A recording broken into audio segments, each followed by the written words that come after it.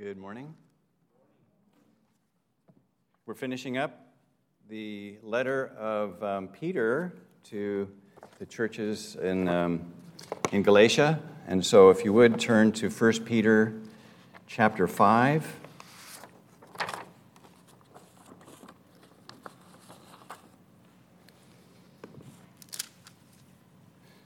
David prayed about peace, that the Lord gives peace in the midst of trials. And that's really our focus this morning is on trials, how to navigate through those in our lives, and ultimately we will know the Lord's peace. But a couple of questions here by review. To whom did Peter address this epistle? To whom was he writing?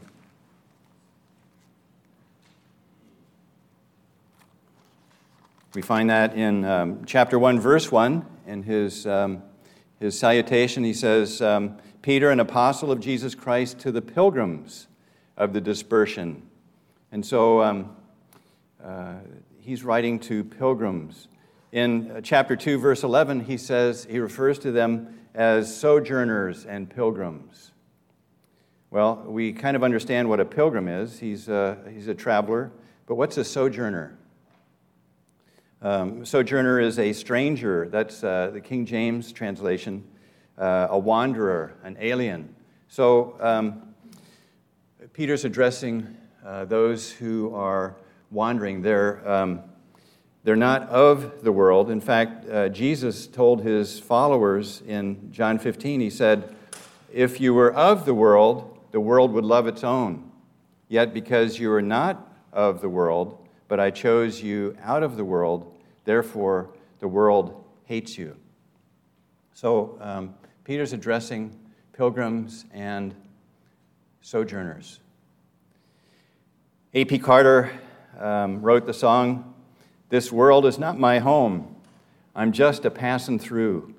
My treasures are laid up somewhere beyond the blue.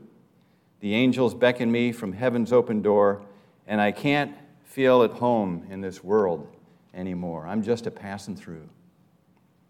Our pilgrimage is brief, especially when compared to the eternal glory that Peter's going to refer to in his letter. So they were not only pilgrims and sojourners, but they were persecuted. They were suffering for right doing, that is, for doing the right thing, not for wrongdoing. Nevertheless, by their old nature, these believers were prone to independence and pride. They were spiritually prone to spiritual laxity and carelessness toward truth, and they worried.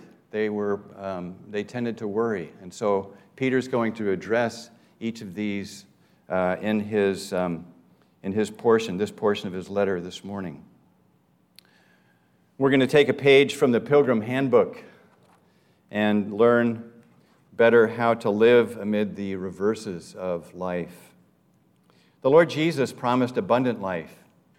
He said, I have come that you might have life and that you might have it more abundantly. And yet these dear believers found that life includes a lot of trials, some heavy trials. Had they taken a wrong turn along the way? Had they missed the Lord's guidance?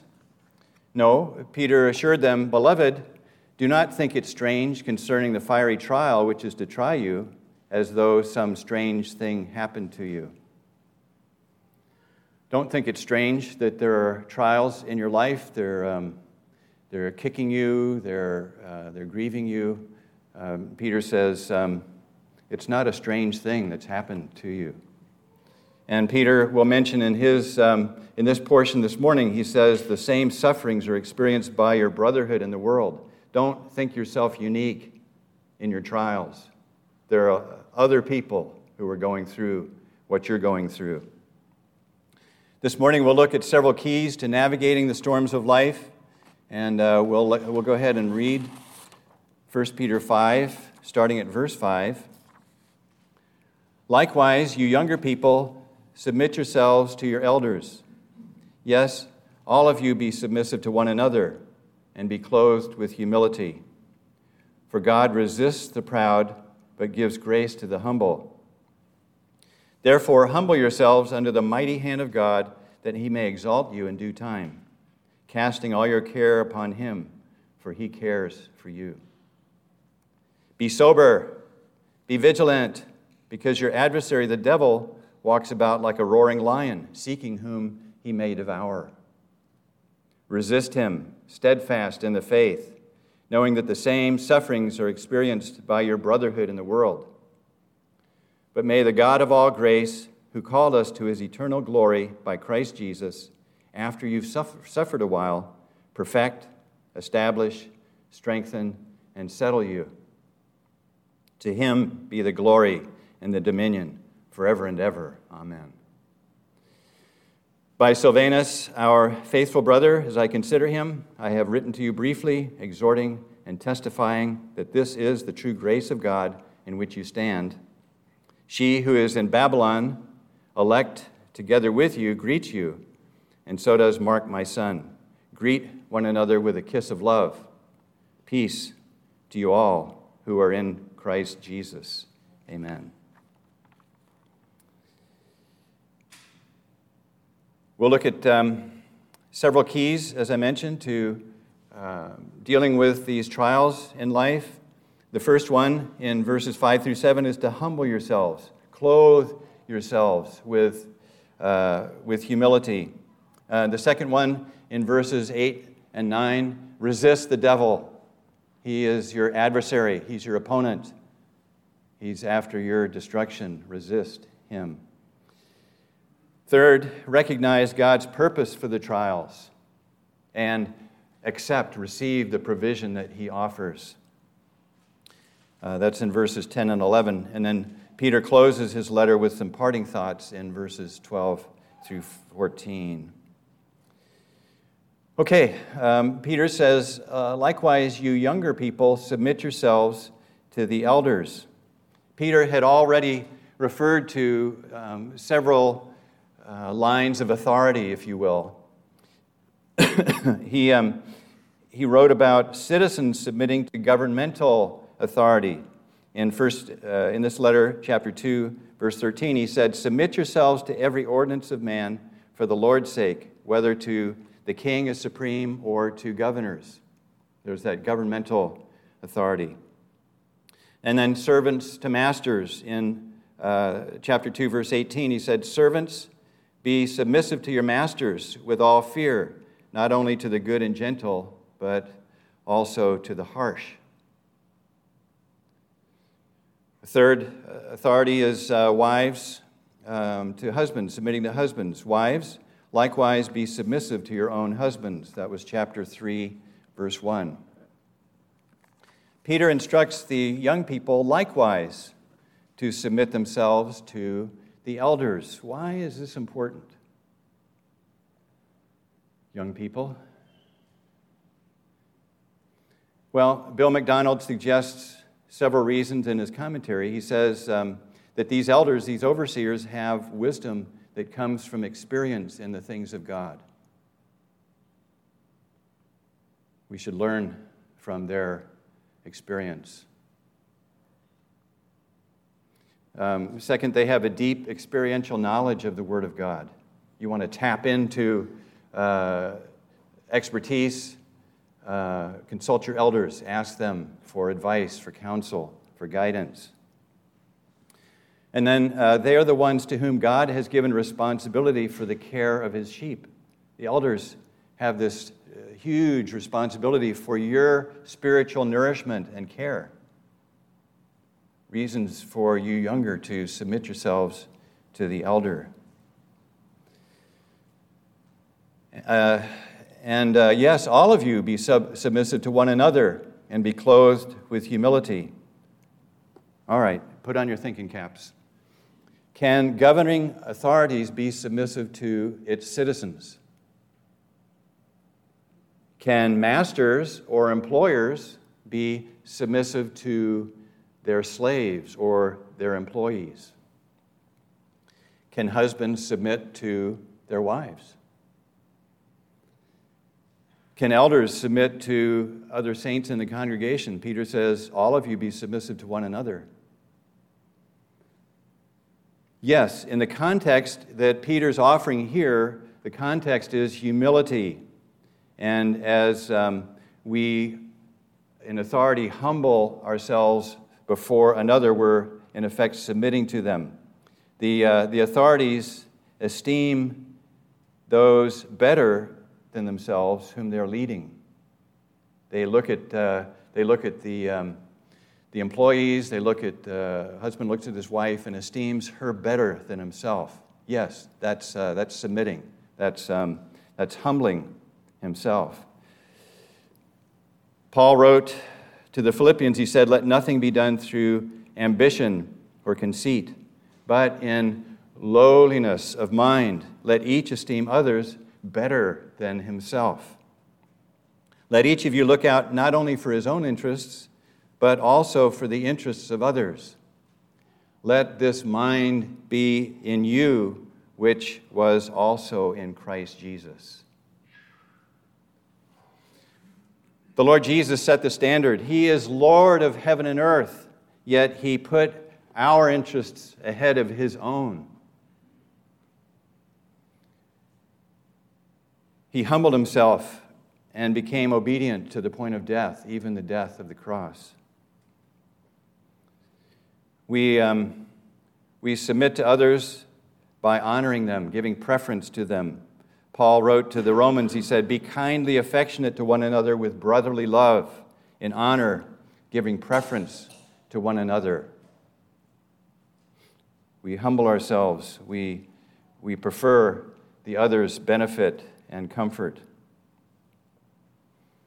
And we look out for others' interests ahead of our own. Peter says, "Be clothed with humility." We may pass over that fairly quickly, but what does that mean, be clothed with humility? Peter's not talking about wedding garments. He's not talking about lavish apparel, but rather, the picture here is of a Roman slave tying on his apron that identifies him as a bond servant, as a bond slave. James Moffat, in his translation of the Bible, translated, "Put on the apron of humility." And so, this is what I do at home. It seems to work better there.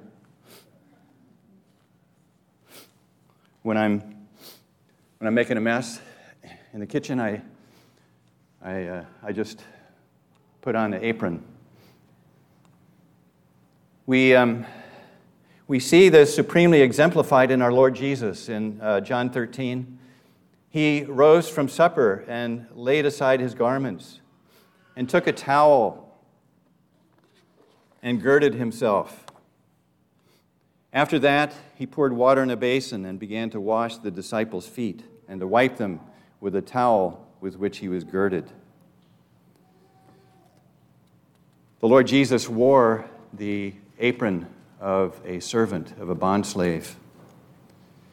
And this humility is more than an attitude, it's a working virtue. Peter gives several reasons for girding on this apron of humility. The first one in verse 5 is that God resists the proud. A proud person is one who thinks of himself above others. He's got a superior attitude. A believer may attempt great things for God, but if he carries an air of high-mindedness, of self-superiority, God opposes him. And that word oppose, the word that Peter uses here, God resists the proud, is a military term, and it means to array an army in battle. So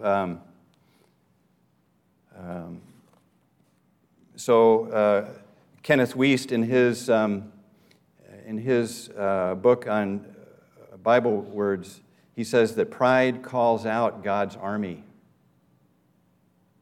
God opposes the proud. But he gives grace to the humble. In Isaiah 57, we read, "Thus says the high and lofty one who inhabits eternity, whose name is holy. I dwell in the high and holy place with him who has a contrite and humble spirit, to revive the spirit of the humble and to revive the heart of the contrite ones." And in Isaiah again, 66:2, "On this one will I look, on him who is poor and of a contrite spirit, and who trembles at my word." God commits his strength to breaking our pride, but in his omnipotence, he can't resist a contrite and humble spirit. This is wonderfully illustrated in a story that our Lord Jesus told in Luke 18. Two men went up to the temple to pray, one a Pharisee and the other a tax collector. The Pharisee stood and prayed thus with himself, "God, I thank you that I am not like other men, extortioners, unjust, adulterers, or even as this tax collector. I fast twice a week, I give tithes of all I possess." And the tax collector, standing afar off, would not so much as raise his eyes to heaven, but beat his breast, saying, "God, be merciful to me, a sinner." Jesus' comment on this story was, "I tell you, this man went down to his house justified rather than the other.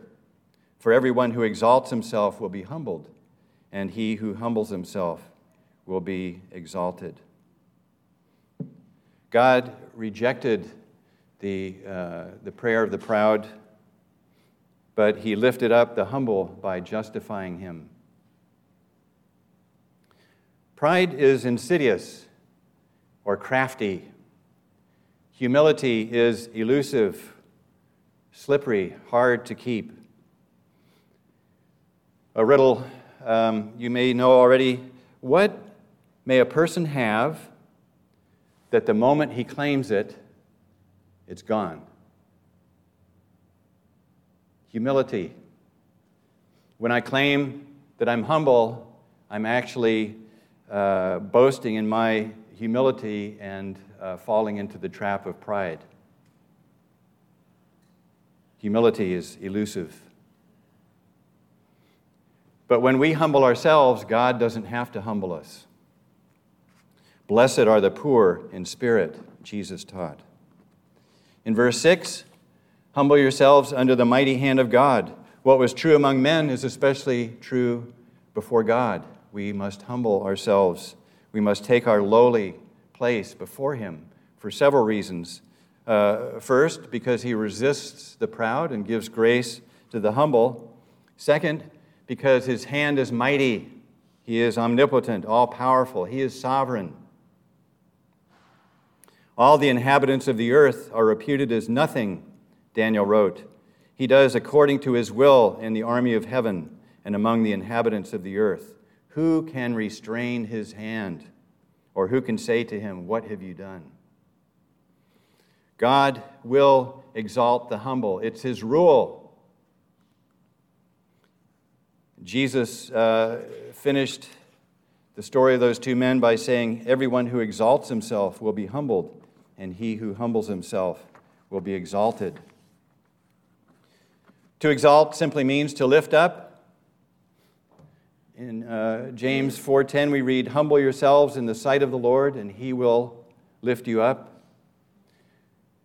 In due time, he may exalt you in due time. When is due time? When does the Lord exalt his pilgrims? Well, is it in this lifetime, or is it at his judgment seat in glory?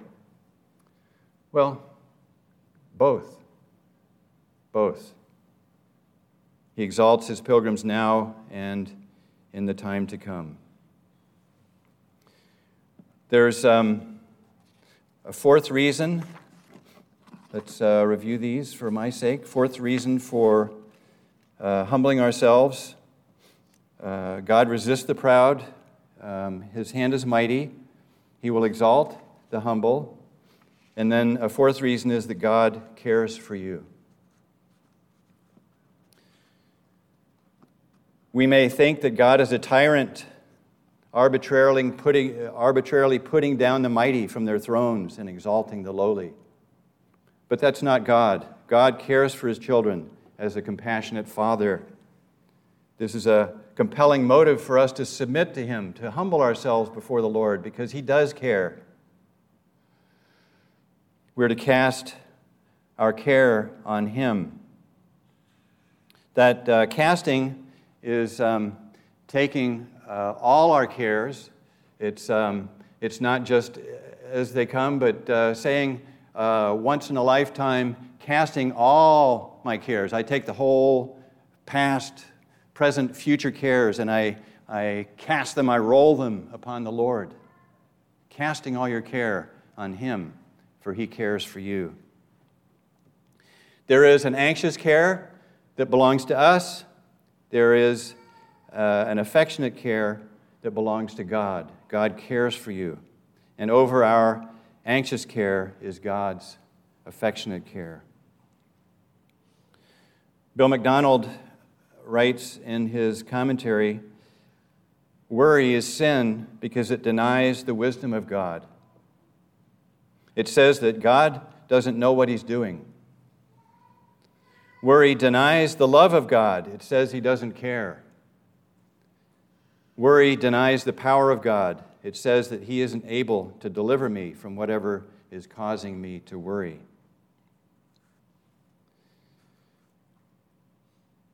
Last week I bumped into a brother whom I hadn't seen in quite a while. And I asked, how's your family doing? And he unburdened story of his son at death's door. I mean, as we were talking, his son had a life-threatening disease.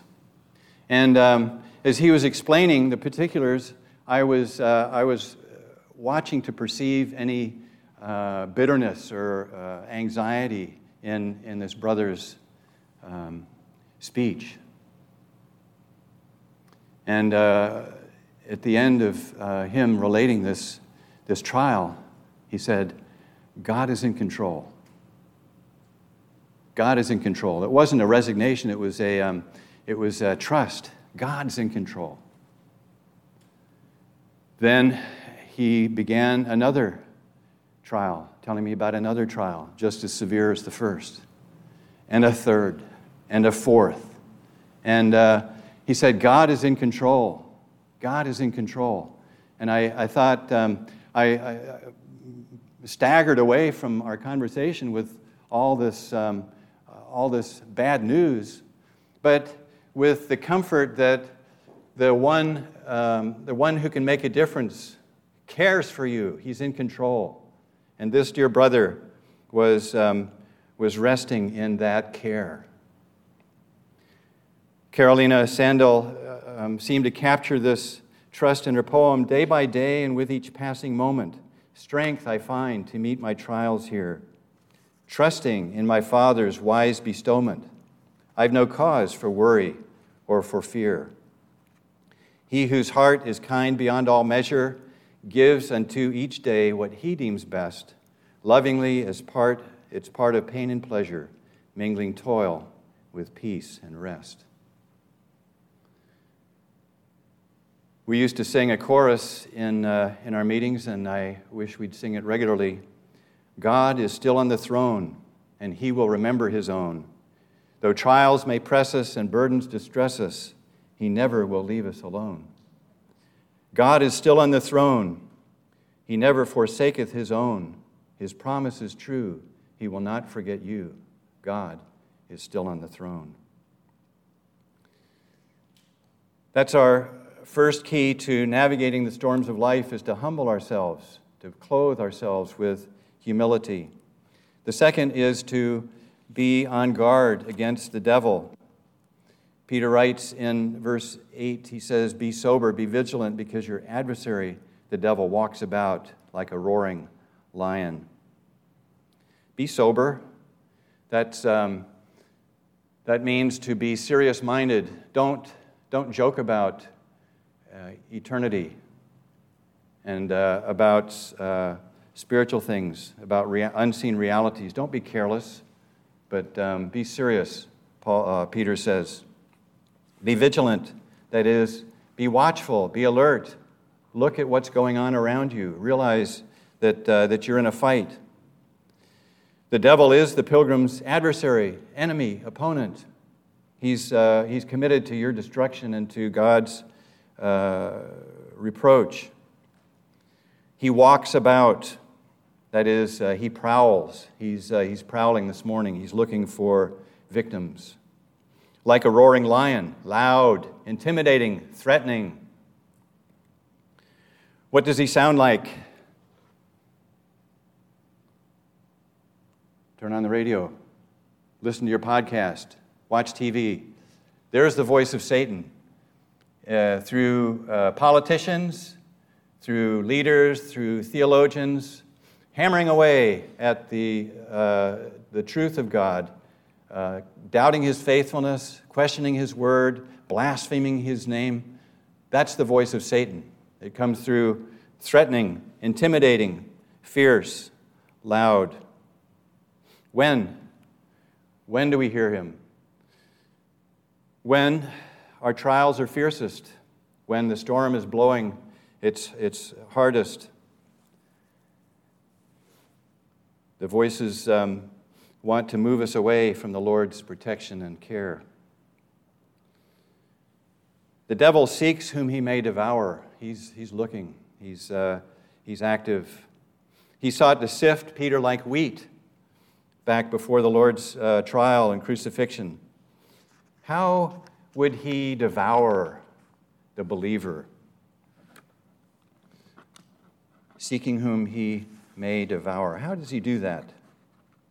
Well, by successfully tempting him to doubt God's word, to question his promises. Wasn't that the masterstroke that the devil used to Eve when he said, "Has God really said?"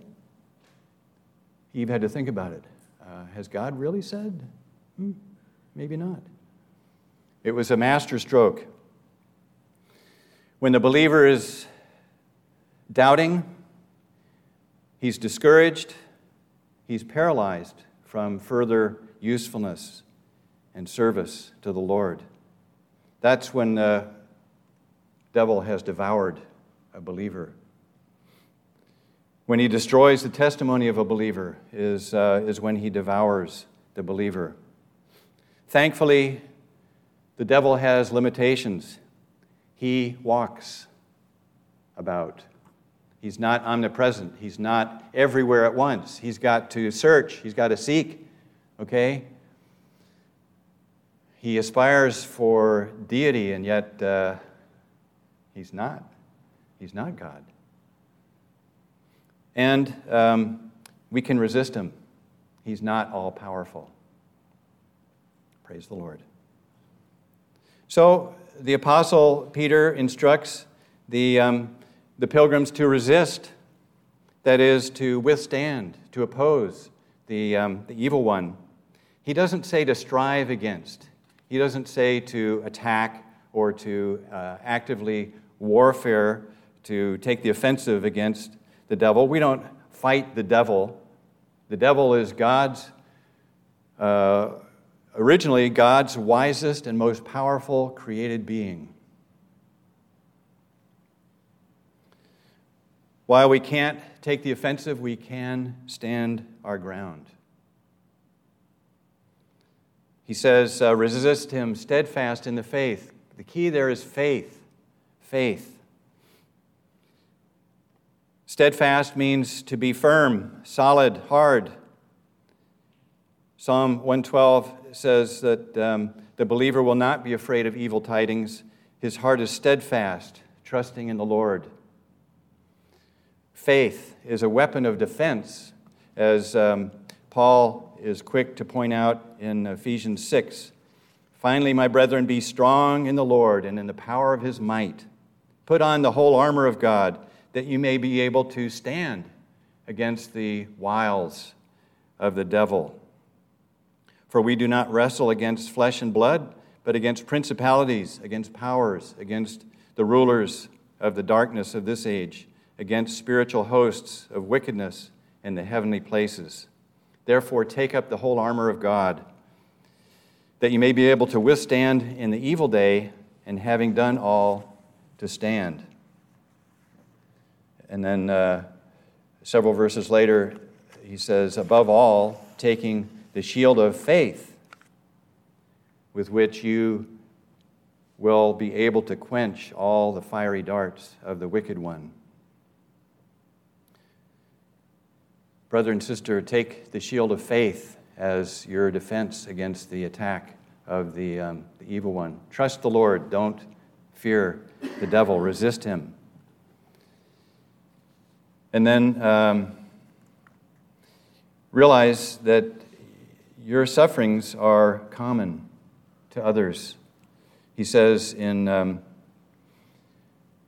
verse 9, knowing that the same sufferings are experienced by your brotherhood in the world. We sympathize with you. We may not go through the trial you're going through, but we've gone through similar trials, and we seek to comfort you in your pain. Third key, first was to humble ourselves, be clothed with humility. Second, resist the devil. And then third, to rely on God's calling.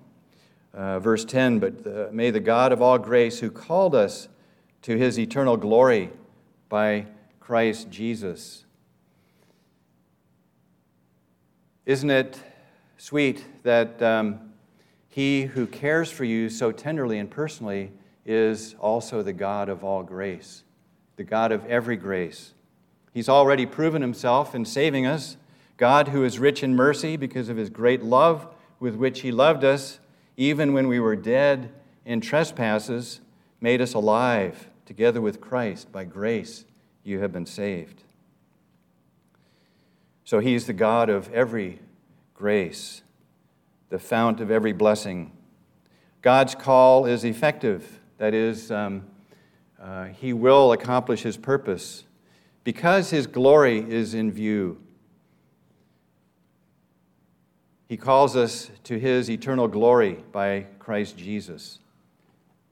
God derives glory for himself by saving us. It's a tremendous exhibition, a manifestation of his love, his power, his wisdom to save you and me. God provides his pilgrims all needed grace until we arrive safely in glory. And this, his own glory is involved in keeping his pilgrims safe until they reach their destination. Well, God calls people to his eternal glory. How do I know if God has called me? How do I know if God has called me to his eternal glory? It's a very simple answer to that by the way you respond to his invitation. Okay? We looked at several invitations during our worship meeting, and God extends his invitation to you. Isaiah 55, I want to turn there.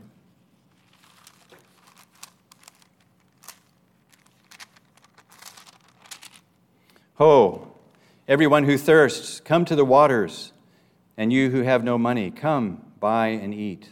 Yes, come, buy wine and milk without money and without price. God is offering riches beyond expense to those who have nothing. A real picture of us in our need for salvation. We have nothing. We're spiritually impoverished. We're actually in debt. We owe the Lord. But Jesus taught in John 5, he said, most assuredly, I say to you, he who hears my word and believes on him who sent me has everlasting life and shall not come into judgment, but has passed from death to life. There's an invitation. He who hears my word and comes to him who sent me shall not come into judgment, but has everlasting life. Have you received that? Have you accepted that invitation? Or here's another, knowing that you were not redeemed with corruptible things like silver or gold from your aimless conduct received by tradition from your fathers, but with the precious blood of Christ, as of a lamb, without blemish and without spot. God has provided free access to heaven through the substitutionary death of his Son, Jesus Christ. All you have to do is receive it. God's done all the work. All you have to do is accept it, receive it as your own, and you will realize his calling to eternal glory. And so I urge you, if you haven't received the Lord Jesus, if you haven't taken him as your own Savior, your own sacrifice on the cross, receive him today. Accept him as your own. Well, Peter goes on to say that you have suffered a while. You pilgrim believers have suffered a little while. But it is a little while. Our pilgrimage is short. Our suffering is brief. And our pain is momentary. Paul wrote the Corinthians, he said, our light affliction, which is but for a moment, is working for us a far more exceeding and eternal weight of glory. The contrast there between our light affliction and the eternal weight of glory. One is but for a moment, the other is eternal. And Peter calls the believer's attention to this. You're suffering a little while.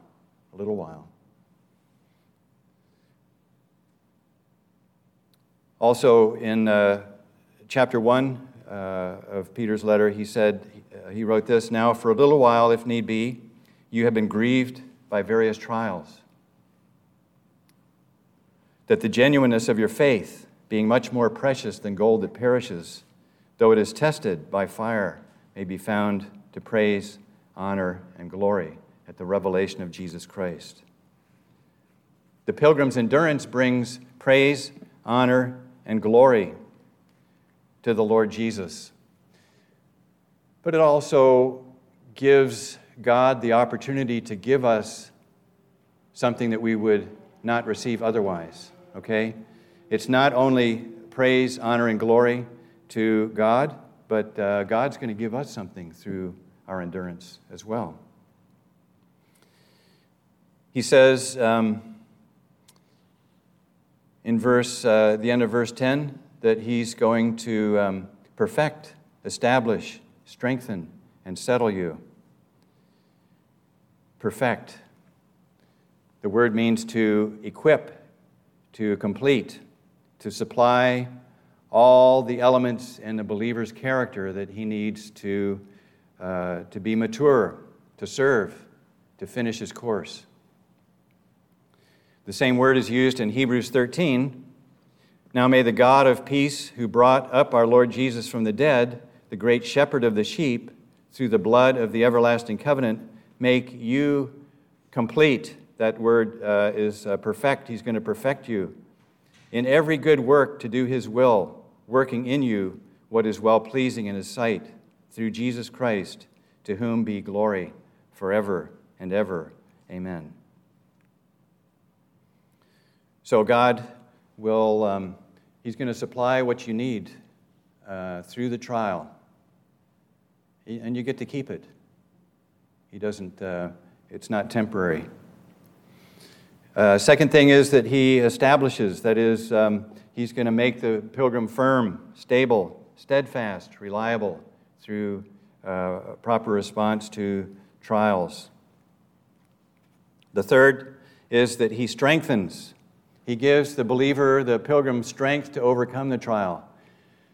I called the Costanzo household a month or so ago, and I said, Dorothy answered the phone, and I said, Dorothy, I have a verse for Angelo.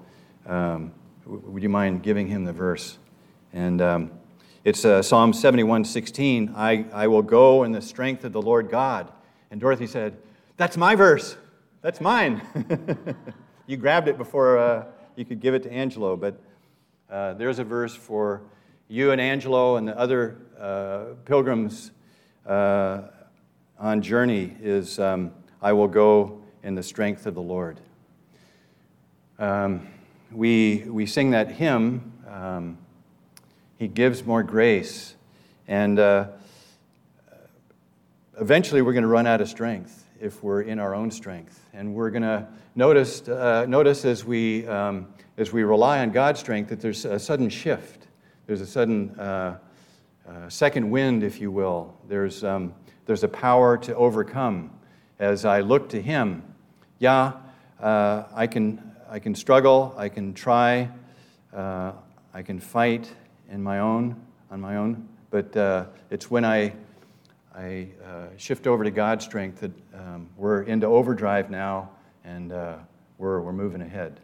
Okay, I will go in the strength of the Lord God. And then to settle is to firmly place with a strong foundation. So He's going to perfect, that is to equip, to establish, and to strengthen and to settle you.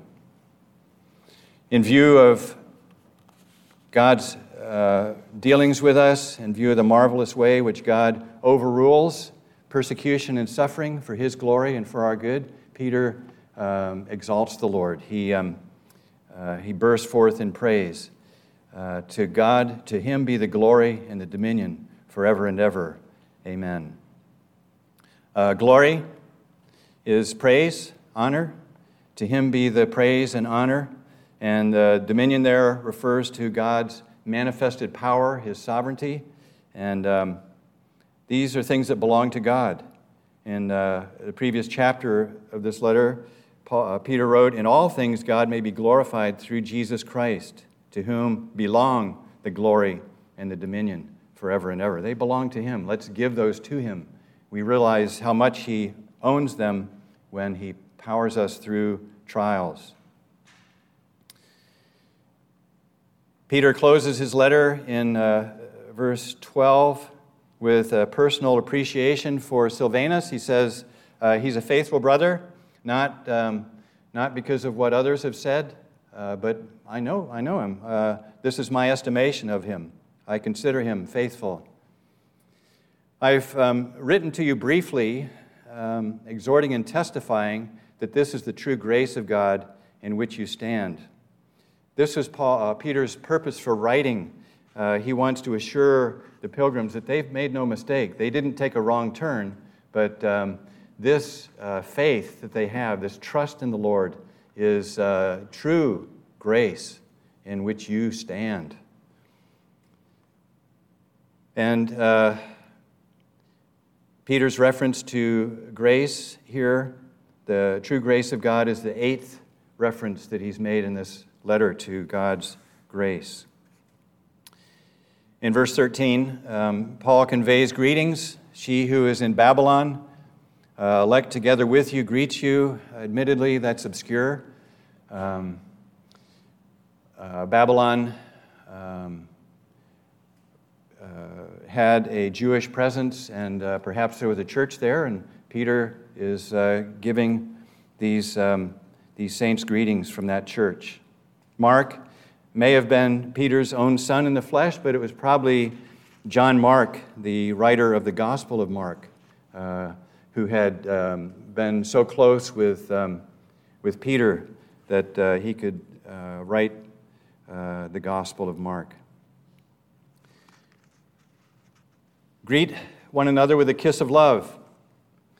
Bill MacDonald writes in his commentary that the obligation of brotherly love is a standing order for the church, though the manner of expressing it may vary in cultures and times.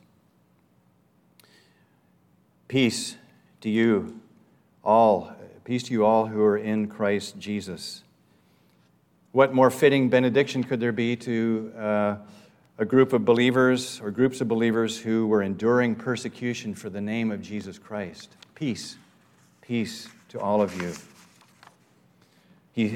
Peter finishes in a similar way that he began back in chapter 1, verse 2. Grace to you and peace be multiplied. In conclusion, by way of application, God provides His pilgrims all that they need to navigate the storms of life. He's not left us orphans. He's not forsaken us. He's fully provided for us. Our responsibility is to humble ourselves, to clothe ourselves with humility, and to recognize His provision, and then to rely on that provision as we go through the trials of life. Let's pray. We're so grateful, Lord, for You being the God of all grace, for You caring for us so personally, so intimately, so powerfully, and it's a joy to serve You in this brief pilgrimage. We hurt in our trials, we suffer, we grieve, and yet we know that You're on the throne, and that You are working out, You're overruling these trials to perfect us, to establish us, to strengthen us, and to settle us. And it causes us to burst out in praise. To You be the glory and the dominion, because You're sovereign, You're all-wise, and we want to prove Your goodness as we go through this week. We pray in Jesus' name, amen.